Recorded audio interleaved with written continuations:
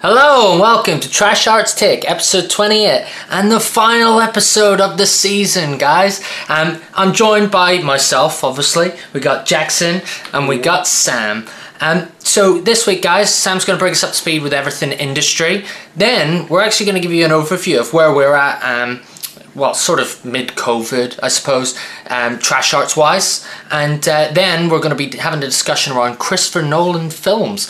So Tenet was meant to come out in July, like a classic Christopher Nolan spot, but unfortunately it's been pushed now to the end of August. So we thought we'd do like an overview of Christopher Nolan's films and yeah, our thoughts around it really. So without further ado, over to you, Sam, for industry. So at this point, usually we get the excitement of the Toronto Film Festival and Venice Film Festival's lineup. Now they have been announced. Venice is still looking to go forwards. That's same with Toronto. They're both still happening. The one noticeable thing you could tell from these lineups, though, is there are no Oscar players. Are they with guests then? With guests? Yeah, like people, an audience. Well, a good example of that is there's a film being screened called Nomadland, and essentially they're going to do they're going to screen it at the same time in Toronto as Venice, and then do like a virtual the star. To be online. Yeah, and that's from director Chloe Zhao, who's also doing at the moment Marvel's The Eternals, and starring Frances McDormand. It's got a lot of buzz around it, so it's clearly probably the only one I saw in that list that felt like an Oscar film. The opening film for Toronto is the band Talking Heads did a live concert that Spike Lee shot. So that's the opening film. So it's not even your traditional film in that respect, you know, it's more of a theatre opening and a little bit different this year. Werner Herzog's got a new film out as well. It's one of his documentaries that he, last time he did a documentary called Into the Inferno. This is a similar documentary but it's about meteoroids. And it's with the same dude. And it's Netflix, so we'll get that sooner rather than later. But generally speaking, I mean, they tend to not announce all the films that start anyway, so there may be some more Oscar buzz films. But seeing as the Oscars are now done via screener, it seems like we're doing things a little bit different. So I'm kind of curious of what else will be announced. But yeah, lacking those big names you sort of expect to create buzz. That's the point of a festival after all. Yeah. Jordan Peele is teaming up with Issa Rae, who does the HBO TV show called Insecure, which recently did very well at the Emmys nominations. He's looking to produce a sci-fi horror film that she's set to star and produce in. The brief description is that there is a mysterious sinkhole that may actually be a human being. So there's not too much on it. Jordan Peele's not directing this, just to make very clear. Maybe in the future, but I don't think he is. This seems to be part of Jordan Peele's Monkey Paw company's commitment to try and get more diverse talent in there. So I'm kind of curious what he's doing with that. The one big mystery that's just exciting, even though we know nothing about it, but it has to be discussed, David Lynch is working on something. You love your David Lynch. It's genuinely quite exciting because David Lynch, if anyone knows who's checked out his YouTube channel, he currently posts a video a day. He might be working in his office, or he might put a music video or a short film. It's been a nice kind of refuge for a lot of people who just want to be able to, you know, watch new material from the guy. And apparently this is going to start slowing down because he's working on something. Is it a TV show? Is it a film? No one knows. He spent a lot of time with Netflix at the start of the year where they released this short film for his birthday. But what's he up to? I'm sure we'll find out soon. But any news of David Lynch is great. With David Lynch it could be anything because obviously he's got albums, he paints as well, does he not? He does, it's just, this rings as a film. Like the producer, like they literally had an interview with one of his producers who said that one of the things they want to focus on, and David Lynch said it himself, was to have a more inclusive cast and crew. He says it doesn't matter what race or background you are, it's all about who's right for the role. So them doing that talk makes you go, okay, they're doing something. Yeah, they're talking about roles and stuff as well. One of the greatest directors is going to give us another masterpiece. We've pronounced his name once, we'll pronounce it again. Luca Guadagnino.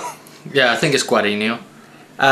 Constantly seems to be announcing different projects. He's got his new HBO TV series, but he's also just signed up to do Scotty and the Secret History of Gay Hollywood, which is based on a documentary that came out a few years ago, specifically on a guy called Scotty Bowers, who was an actor in the 50s who was gay, but he hid it, and a lot of actors like Gene Kelly, bisexual, it was those kind of ones, the really big ones who were keeping their sexuality hidden. That'd be really This documentary interesting. looks into it. The weird thing is that Seth Rogen's producing it. Really? Yeah. Seth Rogen, as we know recently, has been very much diversifying the kind of films that he's producing or directing, or like even the TV shows. So yeah, I'm kind of looking forward to seeing where that goes with that. So as Ryan said at the beginning, we're going to tell you a bit more about what's going on with Trash Arts at the moment. As Ryan also said, this is our final show, so we're taking a month off to mostly focus on shooting Senseless. I feel like that's like Simon Says, Ryan Says. So with Senseless, we have obviously been asking you to support us with the Indiegogo. We were very fortunate to reach target and to go over and on our final target was $17.50. Senseless is shooting next week. It's a fantasy horror film. It's been a nightmare to put together, but we're excited by it. And we hope that we'll have some recordings for some behind the scenes for you guys to be able to hear when we come back in September. After that, we hope to shoot the film The Ordeal. The Ordeal is a project I have been working on since 2018 and it's been a bloody nightmare. But what do you expect when you call something The Ordeal? Yeah, you sort of It's an do it to ordeal to yourself. make. That was a bit senseless. The Ordeal is a film about mental health. It's a docudrama which basically looks at a young girl who died during an exorcism and how the family came together through loving reasons, but in effect killed her. So it's something a bit different for us. I'm going to be shooting PopVox interviews throughout September and hopefully, depending on the old lockdown, a bit of October, but I'm hoping that's going to be wrapped. We have an ongoing project called My Horror Story. Episode 1 and Episode 2 are currently on our YouTube channel. That is created by Jackson. And we will have another episode out at the end of August with Annabella Rich as our main star. And then we hope to continue doing this with monthly episodes coming out. And yeah, I mean, it's a kind of project that's open to any actor who wants to do it. Really, as long as we can actually get together with them. So if anyone is interested and has acting experience, or even just storytelling experience, Good fear story. Yeah. It's generally speaking, it's just a monologue by one performer who tells their horror story. Simple as that. Kind of in the name. So if you're interested, give us an email, give us a message on Facebook, whatever. As we've mentioned, we have our website up right at the moment, trasharts.co.uk. You can check out all of our more recent films so that you can get links directly where to buy them. This will be updated with new trailers for the upcoming films, so please just have a little gander, get us some more hits. Also, subscribe to our YouTube channel. Keep up to date. And finally, we did it at the beginning of the year, Real Indies Film Festival. We are looking to do that again, hopefully once things are safer, of course. But we don't want to do it as an online festival simply because the whole point is for us that the films that we've seen at different festivals to bring them down locally to Portsmouth. So we will bring this back hopefully spring next year. But yeah, if you want to keep up to date with all of our things, check us out on social media, Trash Arts UK. And as Ryan said, subscribe. And I just want to put in there as well, guys, that thank you for all the support that you've given us throughout the whole campaign, the Indiegogo, for Senseless. We actually begin shooting tomorrow. Very daunting, and the prospect of shooting throughout the night for 5 days straight is a little bit scary. But yeah, we couldn't have got there, we couldn't have got to this position without your support, so thank you very much. So guys, Christopher Nolan. So Christopher Nolan is actually, well, he will have done 11 films by the time Tenet comes out. So of them films, you've got Following, you've got Memento, you've got Insomnia, Batman Begins, The Prestige, Dark Knight, Inception, Dark Knight Rises, Interstellar, and then Dunkirk, and then Tenet. Yes. So really, what kind of defines these films? What makes them good? And what's your opinion on each of these films? What makes these films great? Well, let's take a step back and just look at Nolan as a director, like just as his career. When we think of auteur directors, or even just the idea of a big name director, it's a luxury that a lot of directors don't get nowadays. We start to see a few build up in that auteurship, but Nolan, he's literally, as they say, the internet's favourite director. Because he has such a strong fan base and his films are so distinctively got like a stamp creatively as to what he wants to do. And many directors don't get that kind of like luxury. as it were. He's one of Warner Brothers' favourites. That's why like he gets to do whatever he wants. And Nolan is very well known for getting things under budget and get it in on time.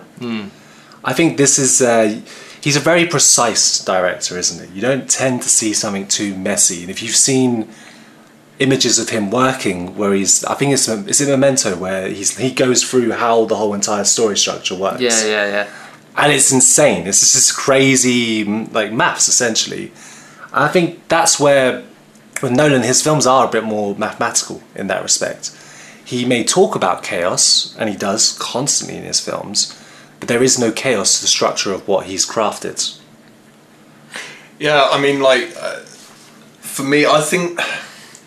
See, I feel like I've gone off Nolan recently, and not for any reason that I can particularly put on it, other than the fact that I feel like maybe he's become kind of stale, and that kind of makes sense to me in the way that you've talked about the mathematic sort of approach to it.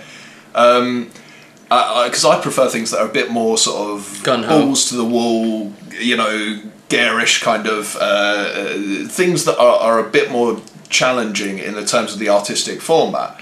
But at the same time, I loved so many of Nolan's films that have come out, and it's only just recently that I've started to go. I haven't seen Dunkirk, to be fair, so like I can't really. Great film. Yeah, I do need to see it. So one of the things I absolutely love about Nolan, in every single one of his films, there's always this element of time. Yeah. And like I can't remember exactly what film it is. It might be what is it? That basically there's a time for, is it? I think it might be The Dark Knight Rises. They say that there's a certain amount of time until the bomb goes off. Yeah. And actually, the footage then between them saying that to the time that the bomb goes off is actually in sync. So it's like 2 minutes 30 or whatever. I don't know if it is, but yeah. And there's always this element of time with Christopher Nolan, and I think that's just like quite cool of a concept. You think of Interstellar as well, that the concept of time and like the years go past, and even with Dunkirk, I know you haven't seen it, Jack, but there's that element of time, like what is it, 1 week, 1 day, and 1 month or 1 hour. Well, this is the thing. The great thing that Nolan does that is a difficult thing to be able to do is he mixes that very much art house approach to playing with the narrative structure by not keeping it linear, but he still brings the big blockbuster moments. And that's why, like what you were saying earlier about he is calculated, but you remember the first time you watched Inception.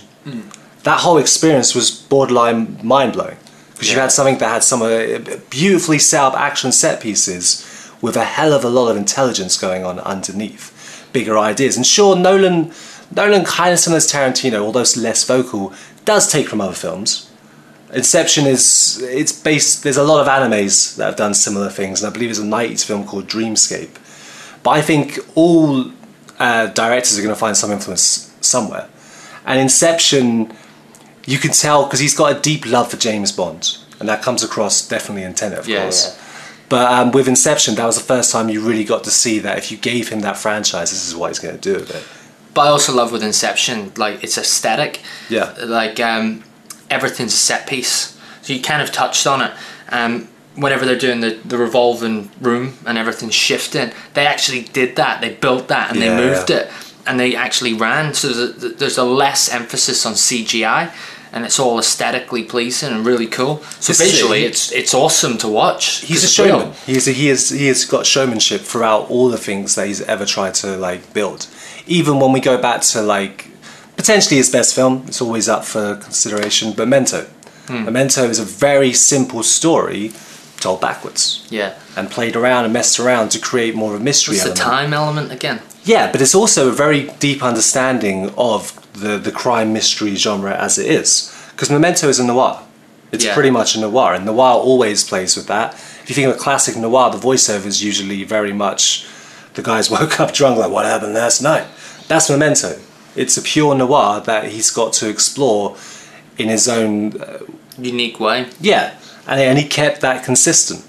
Even with the Batman movies, they still mess with time. They still don't want to keep coherently. Now, Nolan's always been accused of being quite a cold filmmaker emotionally, because the cool element usually comes through. So if you think the way the characters interact with each other, they're always having little cool little quips, but you don't always get fully emotionally invested in the characters, which of course is also completely not true, because his lead male actor, he has a very much an archetype of a male lead, doesn't he? It's someone who's got some sort of mystery with the past, they've got some sort of hiding of who they really are, and we're not fully knowing who they are, but they're still the charismatic lead. So we look at Inception, we look at Batman. I would say yes, until Dunkirk.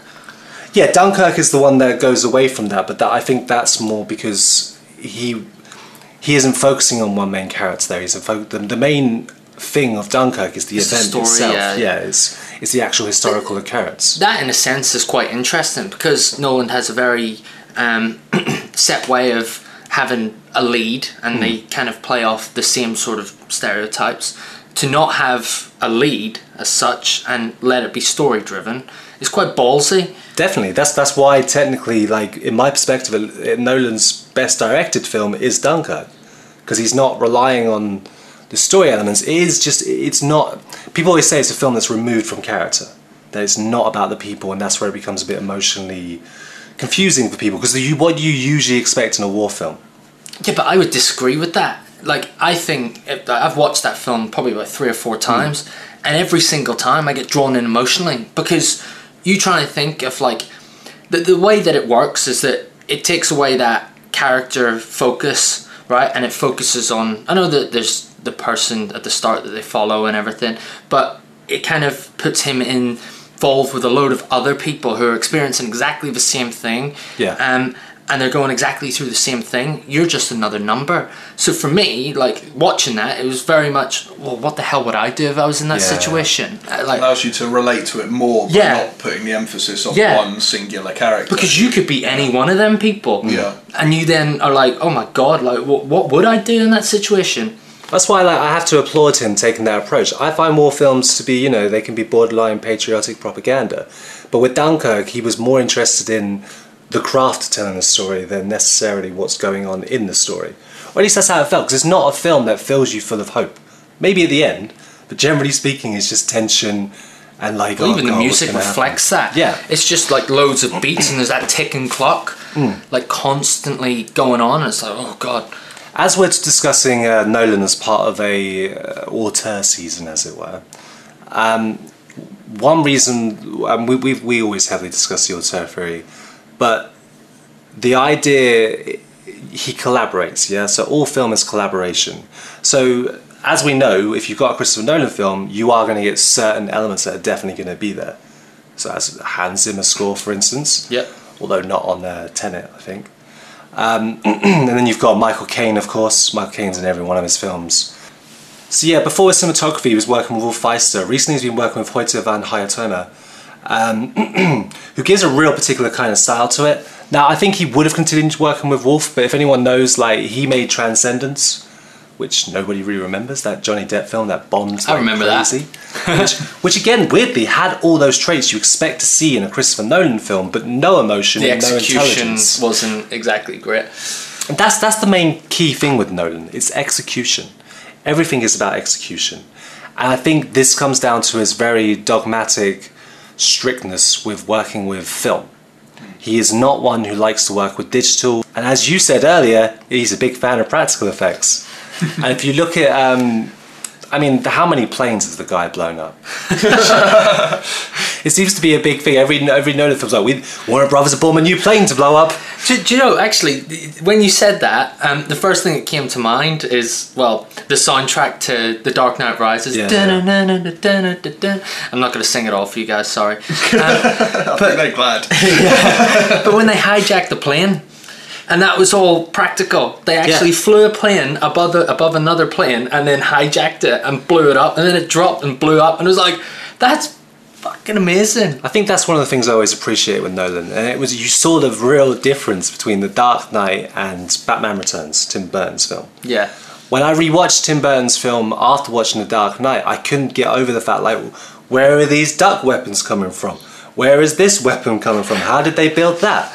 Nolan wants you to know that process. Yeah. Even if it comes down to probably one of his best set pieces, the opening of The Dark Knight Rises, with Bane on the plane. You're seeing all of the calculated actions that those people are experiencing at that time. because it's borderline. It's like a heist sequence that then becomes a rescue mission, isn't it? Have you noticed? Right, so I'm actually going to ask you guys a question, but I'm going to say something very quickly. So I know you guys don't necessarily like superhero movies and stuff, but I want to get your opinion on the Dark Knight trilogy, just what that is. But before I do, have you noticed that in every single one of them Dark Knight films, so Batman Begins, Dark Knight Rises, the main antagonist always gets captured deliberately to further the story? Bane does it, Joker does it. Yeah.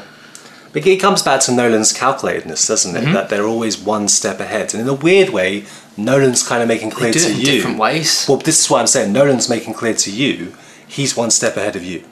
A director should be a step ahead of their audience nonetheless. But you feel it with him. Because you're like, oh, that character's way ahead. They know everything that's happening, but really, who wrote that? You're always second guessing, aren't you?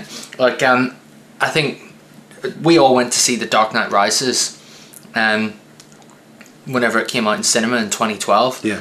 I remember the first time I watched that, I was like, this is a masterpiece. Like, this is unreal. And the character of Bane, that voice, and even the fact that a lot of people criticize it, but the fact that Batman doesn't show up until 45 minutes into the film, it just builds tension and it's great character development. And he doesn't want to, like, again, same with Dunkirk, and he definitely did it with Batman. Just because he's making a Batman movie doesn't mean you're going to be focusing just on Batman.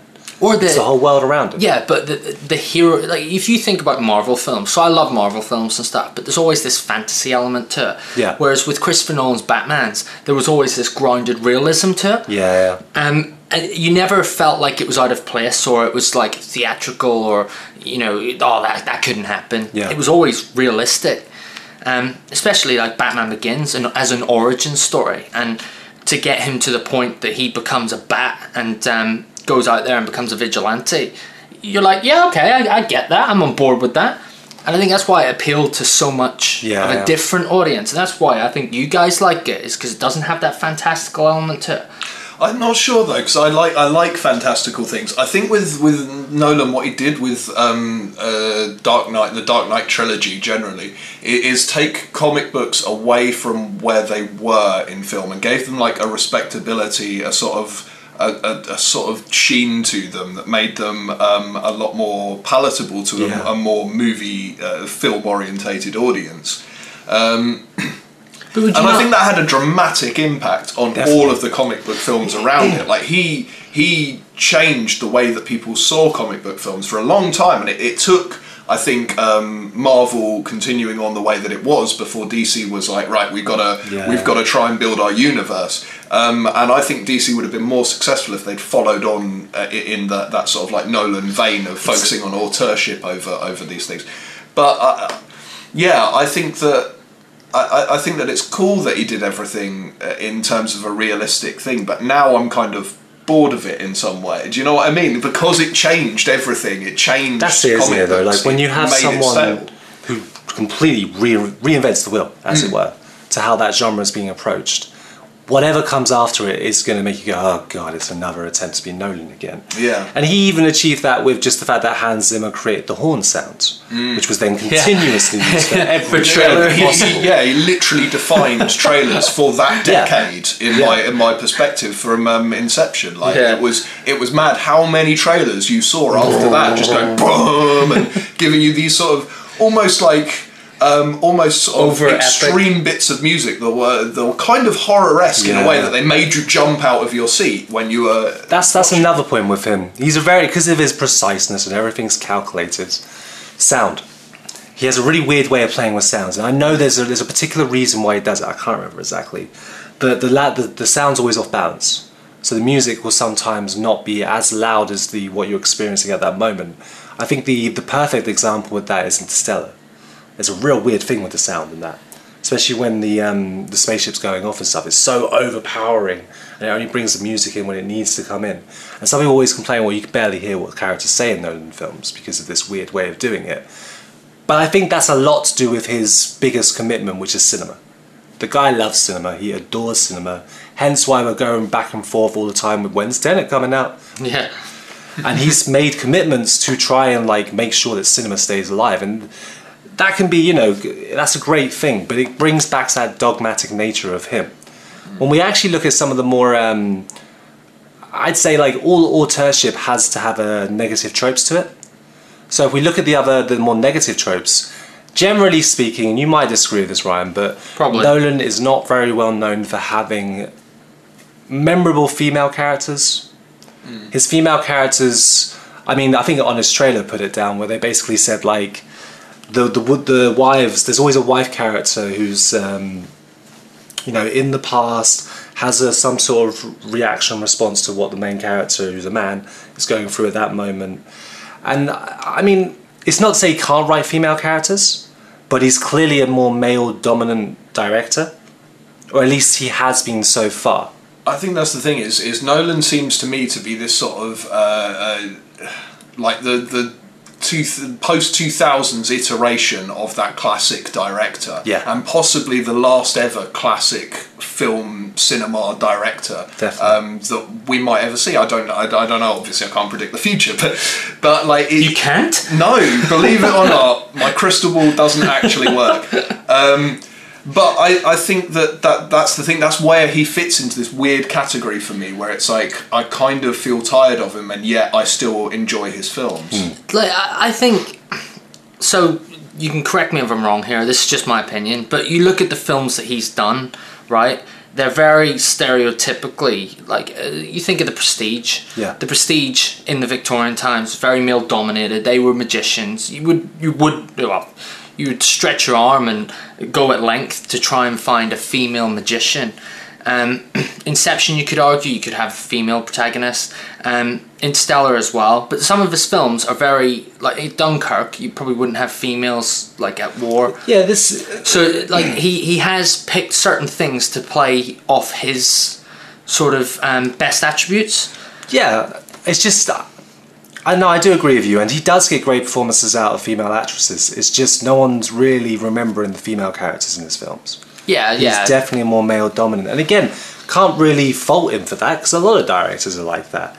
It's just, he's carried that trait over into all the other films. And it's the same with, like I said, there are negative aspects to being an auteur, because you're going to continue to bring in those sort of themes. And... yeah, I mean, that's what made Tenet look a bit more interesting. It was a bit more of a diversifying of the cast. Because generally speaking, the classic Christopher Nolan actor is someone who's got very nice hair, might wear a suit, looks a bit like Christopher Nolan, but more attractive. That's generally speaking, they always look a bit like Nolan. No, I disagree with that. Like most of his films... Well, let's sort of Memento, Batman. But it's Bruce Wayne, so he's going to be wearing a suit. He's a millionaire. Maybe not necessarily suit, but Prestige. they're well suited. They're very much, you don't see him as unkempt kind of like... Interstellar, he is. Coop is like just this sort of... That's what I mean, Interstellar is that weird one where it's sort of... It's definitely the film that feels like it's the most removed from his whole entire... I would say Dunkirk is. Because Interstellar still plays with time quite a lot, and Dunkirk does as well, but it does it in a very linear way. It's kind of like, it tells you straight off the bat, like 1 week. Or it's 1 week, and then 1 day, whenever it's cutting between the different sections of the film, 1 hour, and you're like, oh, well, I can follow this, and then it all kind of comes to its... On an editorial perspective, but I mean the kind of characters that you see in Interstellar, the sort of story it's telling, and the fact that there's no big answer at the end, you know?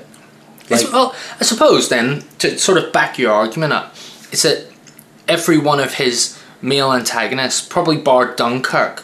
You could argue to a slight degree Dunkirk because of Tom Hardy and his sacrifice. They become heroic in some sort of way. They become heroes, yeah.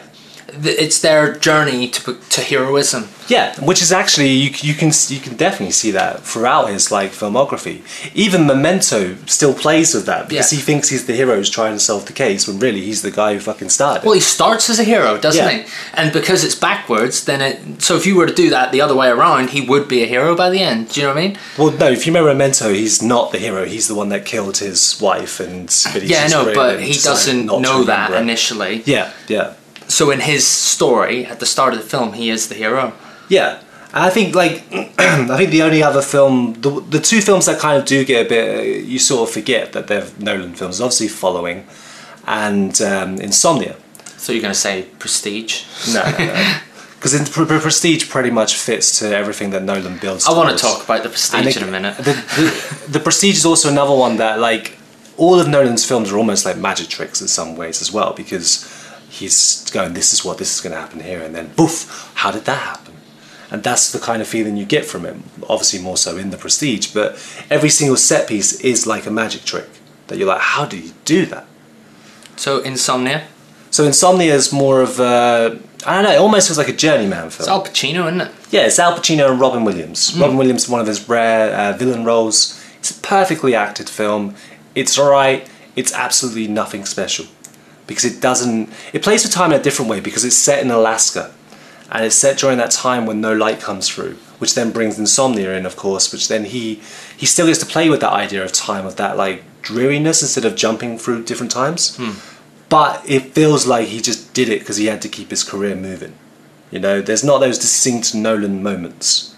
There is another questionable protagonist, sure, but it is definitely, I can't even remember the full story to it. Like, it's just not a memorable film. I think as well, at that given point, I wouldn't necessarily say he wanted to keep his career moving. I think his career was moving really quick, and he probably already signed up to do that film, and then he rushed it or made it quite... It's actually a remake.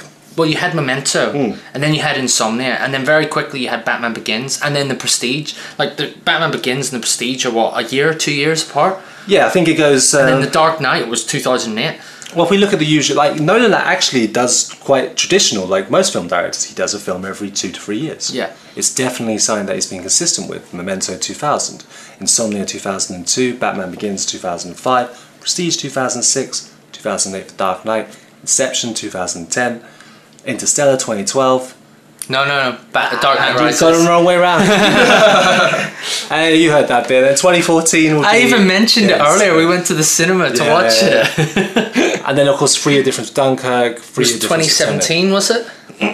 It's like he's just that kind of. I suppose the best word for Nolan right now in the cinema industry is reliability. Yeah. Despite the fact that his films aren't reliable in the sense where you're like, oh, I know I'm going to get here. Because they're never what you're expecting completely. They're always going to blow you away in some sort of capacity. And that's where the difference with Insomnia for me, it's earlier in his career. He doesn't have all those chips to play with to be like, I want to do this, I want to do that. Memento is an independent film. Insomnia is a remake of a Norwegian film. So he's got those limitations of what he has to stick to anyway. And you can feel it. He actually feels like a director that does need as much freedom as possible to be able to do exactly what he wants to do. Well, you've seen that quite rightly in the work where he has been given freedom. Yeah. He's excelled. So I was going to mention The Prestige. I did want to talk about The Prestige. I absolutely love The Prestige, and personally for me I think it's probably one of his best works, simply again with the way that it plays with time, and it doesn't tell you like that it's going to jump. It just jumps, and then you've got to figure it all out in your head. And then the way that it kind of ends and stuff, it's almost a cat and mouse game between the two characters, but because it's set over like, well, different stages in time and they're reading each other's journals and stuff, it's just a massive head fudge. I watched it again recently, and I fell in love with it all over again since the first time I watched it. So I just wanted to know what you guys think about The Prestige. I remember I watched it years ago, and I remember really enjoying it at the time. And I can't think of any kind of real point to make on it because it's been so long since I've seen it. But that's kind of how I feel about a lot of Nolan's films. Is although there's nothing really to criticise, I feel like there's nothing that I get to take away from them where I go, oh, that's given me a new understanding or a new thinking on that or this. I'm impressed and sort of like, wow, how did he do that? But that's why I always feel a little bit hollow now about those kind of films. Well, that's it. He is a blockbuster director nowadays rather than a thinkers director. I was going to ask you what you thought of The Prestige. Well, I was about to answer. The Prestige is a fun film. It's a film that to me gets a little bit tied up and gets a bit confusing because of the whole clones and the time jumps. I love the Bowie. Tesla. Yeah, that's awesome. And it felt like a film that, again, he did the studio pick with Batman Begins, and Batman Begins is a great film, but there's clearly still some Warner Brothers control there. and then he went off and did a film by himself with obviously Christian Bale and Hugh Jackman. That's what The Prestige feels like to me, but that is actually the film that has the worst female characters he has. Those female characters are so weak, they're essentially partner, assistant. That is literally the female characters. I think you could tell that he's still learning. That's definitely a film that to me is like the learning film. You see with a lot of directors where they step away from the studio and they'll go and make a more creatively interesting film. And you're like, oh, okay, they're capable of doing this. Let's see where they go with that. And that's the vibe I get with The Prestige. But if we go like with the general thing with Nolan, it plays into that thing. He loves magic. He loves puzzles. He loves time. He loves anything that's got some sort of construct to it. And then he'll move that construct around to surprise you. And I think that's a really valuable thing that we need in blockbuster entertainment. And to be honest with you, weirdly, you know how like when there's a director who has such an impact, everybody tries to copy him? Yeah. No one's actually tried to be like Christopher Nolan. No, I think films. I think films have tried to be like Christopher Nolan, but I don't think any director specifically, not that I can think of. I think like films have been tried to be like Batman Begins because it's the first of the successful origin stories, and that's when it got boring because everyone was trying to do an origin story like Nolan's style. But generally speaking, no one's tried to make an Inception. Well, no one's tried to take that sort of mix between it. I mean, you could argue Rian Johnson does mix between blockbuster and some sort of intelligence behind it. He does and he doesn't. It's kind of a poor Christopher Nolan. I love Rian Johnson, just for the record. Just because it's an I doesn't mean it's not Ryan. I love like his work and stuff, but I don't think he's got the craft in the same way that Nolan does. So I think as well with Nolan, the reason that there hasn't been any other like iterations of his style is because it is so in depth and so meticulously thought out in the process, and even I imagine like in the editing room and stuff, it's meticulously edited that it's kind of quite hard to replicate that. And even if Rian Johnson, let's say for example, he wanted to replicate that, like that takes a lot of dedication. And like you said earlier, Christopher Nolan's love for film, that's his passion. He will throw himself into that, and he will put all the time and effort into it. Whereas I don't think maybe necessarily like other directors would do that. And even if they did, they're not going to turn out the same sort of finite piece of work that Nolan does. I think it's interesting because you're right there, and he is almost indebted to cinema in itself, in the sense that no one tries to be him, but he's definitely tried to be other people. Yeah. I think he's taken a few bits from different... Yeah, there's two directors I always think about when I think of Nolan. I think of David Lean in regards to the British director who did Bridge on the River Kwai and Lawrence of Arabia. Those big epics, where it's all about using and utilising 70mm, using IMAX just to give the biggest image possible for cinema. And the other director is obviously not as... He doesn't go as psychological as this director, but as far as consistency and exploration and knowing that it's his film, Stanley Kubrick. He definitely has Kubrickian sort of elements to it, with the dependence on more practical effects, and to really take a story and make it his own. You know, that's what Kubrick did so well. You could distinctively see a Kubrick film, and Kubrick tried not to stick to the same genre every time. And arguably, Nolan doesn't stick to the same genre. He may stick to the same tricks that he likes to use, but he'll always explore the genre in a different ways. Like we said about Dunkirk, he's exploring a war film in a very different way. And that kind of started with his... You could tell Dark Knight Rises is a war film. It's built like a war film. Yeah. There's all the underlining issues. And that's probably the only film that actually... politically, he's tried to actually look at the real world. I always find that, I mean, obviously The Dark Knight is a reflection on 9/11 and the Patriot Act. The chaos. And... Yeah. Dark Knight Rises, he literally shot during the Occupy movement. And he plays quite heavily into that with Bane's idea of the elites have overrun, but then it also plays with that idea of anarchism going too far, which is where like the political message gets a bit muddled, because he's actually doing it for Ra's al Ghul's daughter because he fancies her or whatever. He's her protector. It steers into a direction where you go, it'll be more interesting if this is just going, if you listen to these people, like we have nowadays, where we listen to propaganda and... I don't think it's anticlimactic. It's I've seen films where something like that, where your main kingpin, let's say, the antagonist, then has been overruled by someone that you've not really focused on, that's in the shadows, and you feel a bit like underwhelmed by it, and you're like, oh, that was a bit shit. I mean, in all fairness, he does that consistently through the Dark Knight trilogy. Well, yeah. That's his thing, isn't it? It's like Joker. Yeah. Joker is kind of the kingpin, but his ace in the hole, as he says, was Harvey Dent. Scarecrow. Yeah, Scarecrow. You think Scarecrow's the main villain, but it's Ra's al Ghul. He's all, in a weird way, those particular films... subverts. It's either subverting or he's very much interested in that puppet master idea.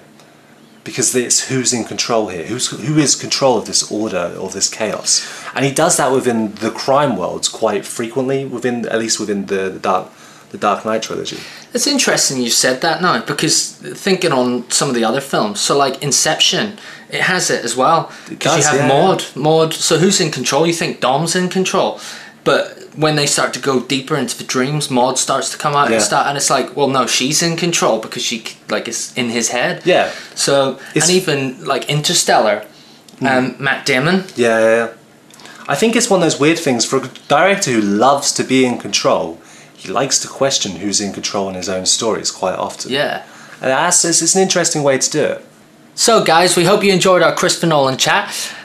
Remember, this is our final episode of the season, so please look out for us when we're back. We're back on the 6th of September, so we'll probably put a premiere up for it on YouTube. And as ever, please leave us a like. Give us a comment if there's any Christopher Nolan films you like, you want to talk about, share your thoughts, and please subscribe. And also, check out our website, put the link down in the description below, but it is www.trasharts.co.uk. And other than that, guys, thanks for listening. Trash Arts, take out. Ta-da. See you in September. What's up? This is James D. Lamont from It Came From the 508 Productions, inviting you to listen to Culture Shock every second Monday right here on WithoutYourHead.com.